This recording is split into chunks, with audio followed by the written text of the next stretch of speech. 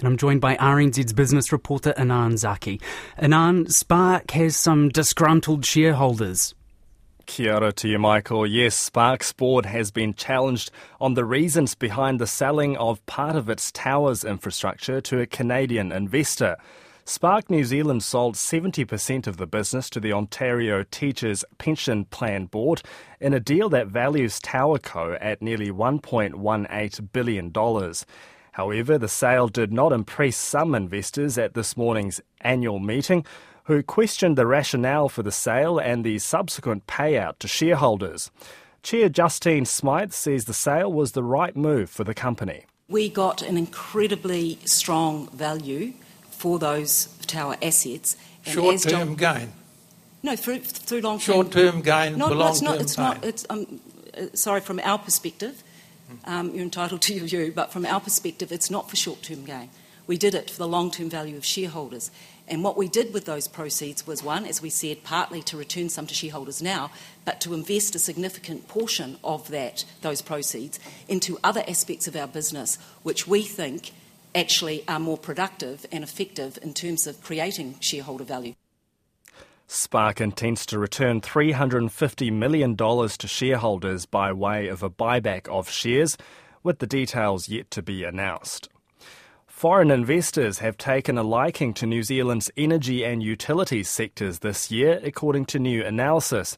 Just over $2.5 billion have been spent on buying energy and utilities assets so far this year, accounting for 40% of total capital inflow.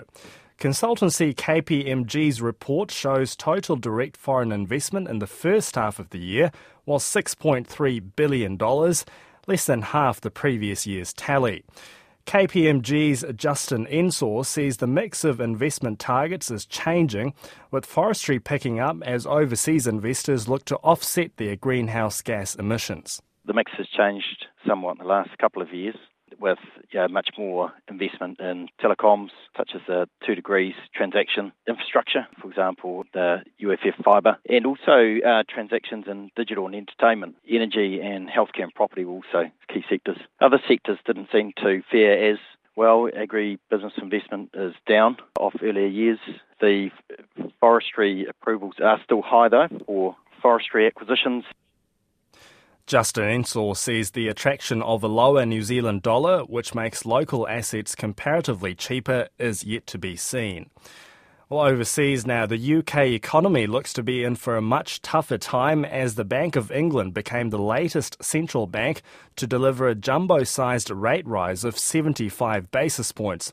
And the bank commentary pointed to inflation peaking at 11% and for the economy likely to be in a prolonged recession. The bank's governor, Andrew Bailey, is the latest to say there's no alternative to big rate rises. These are big changes. They have a real impact on people's lives. So why are we doing it? And why are we doing it now when so many people are already struggling with higher energy and food prices and other bills? Well, quite simply, we're increasing bank rate because inflation is too high. And it's the bank's job to bring it down. From where we stand now, we think inflation will begin to fall back from the middle of next year, probably quite sharply. Somewhat surprisingly, Mr Bailey later said in an interview with the BBC that the mini-budget of former Chancellor of the Exchequer, Kwasi Kwarteng, with its unfunded tax cuts, had damaged Britain's financial reputation. A former head of strategy of the Bank of England, Tony Yates, says the bank is engaged in the delicate balancing act of being seen around the world. They're caught between two risks. If they don't do anything, then there's a risk that inflation gets out of control and people start to worry about whether the bank could ever get it back under control. On the other hand, if they tighten, as they have done, there's a risk that the recession could be really deep. And then once the energy price rises drop out of inflation, that inflation falls way below targets. They have to balance these two things, and it's a tricky act. That's the former head of strategy at the Bank of England, Tony Yates. Well, time now for an update from the markets, and we're joined by Belinda Stanley of Craigs Investment Partners. Kia ora to you, Belinda. Kia ora, Anand. Well, let's look at the local share market. How's it looking today?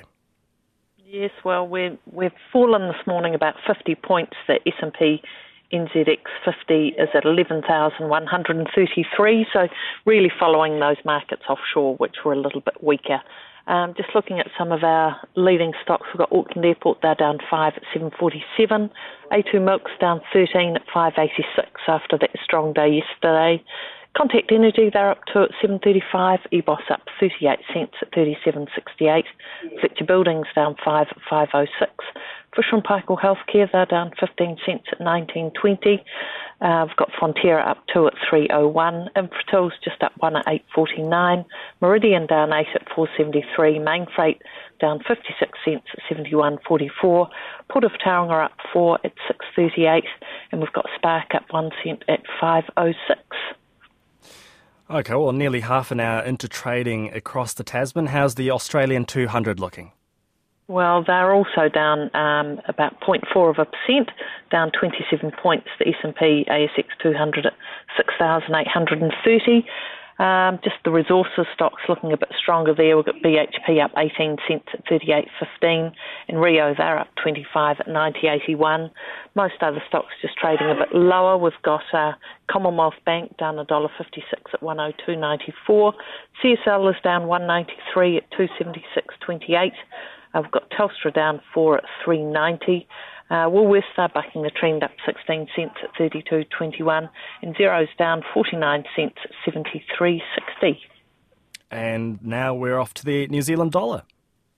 Against all our trading partners, we're a little bit lower yesterday after some strength yesterday. We're back under 58 cents against the US dollar. That's at 0.5768. Against the Australian dollar, we're at 0.9170. The yuan's 4.22. The euro, 0.5914. The pound is at 0.5165. And the yen is down at 85.51. And just looking at those interest rates, they're up slightly today. Our 90-day bank bills at 4.175%. 5-year swap rates up slightly at 4.853%. Brent spot oil currently at 96.46 a barrel. And we've got gold, it's up 22 cents, trading at $1,628.86 an ounce. Thank you very much. Belinda Stanley of Craig's Investment Partners with our markets update. Well, in other business news, Fonterra's Australian arm has settled a class action case brought by some suppliers for 25 million Australian dollars. The action followed claims by a group of suppliers that Fonterra engaged in misleading conduct when it cut prices in 2016 and acted unconscionably towards suppliers. The company says there's been no admission of liability and the settlement has already been allowed for in last year's accounts, and so there will be no effect in its financial position. And finally, Property for Industry says it sold 4 properties this year for a total of $22 million, an average gain of 11% above book value. However, it's scrapped the sale of 2 others, one in Wellington and the other in New Plymouth, which haven't received good offers, so they've been put back into the property pool.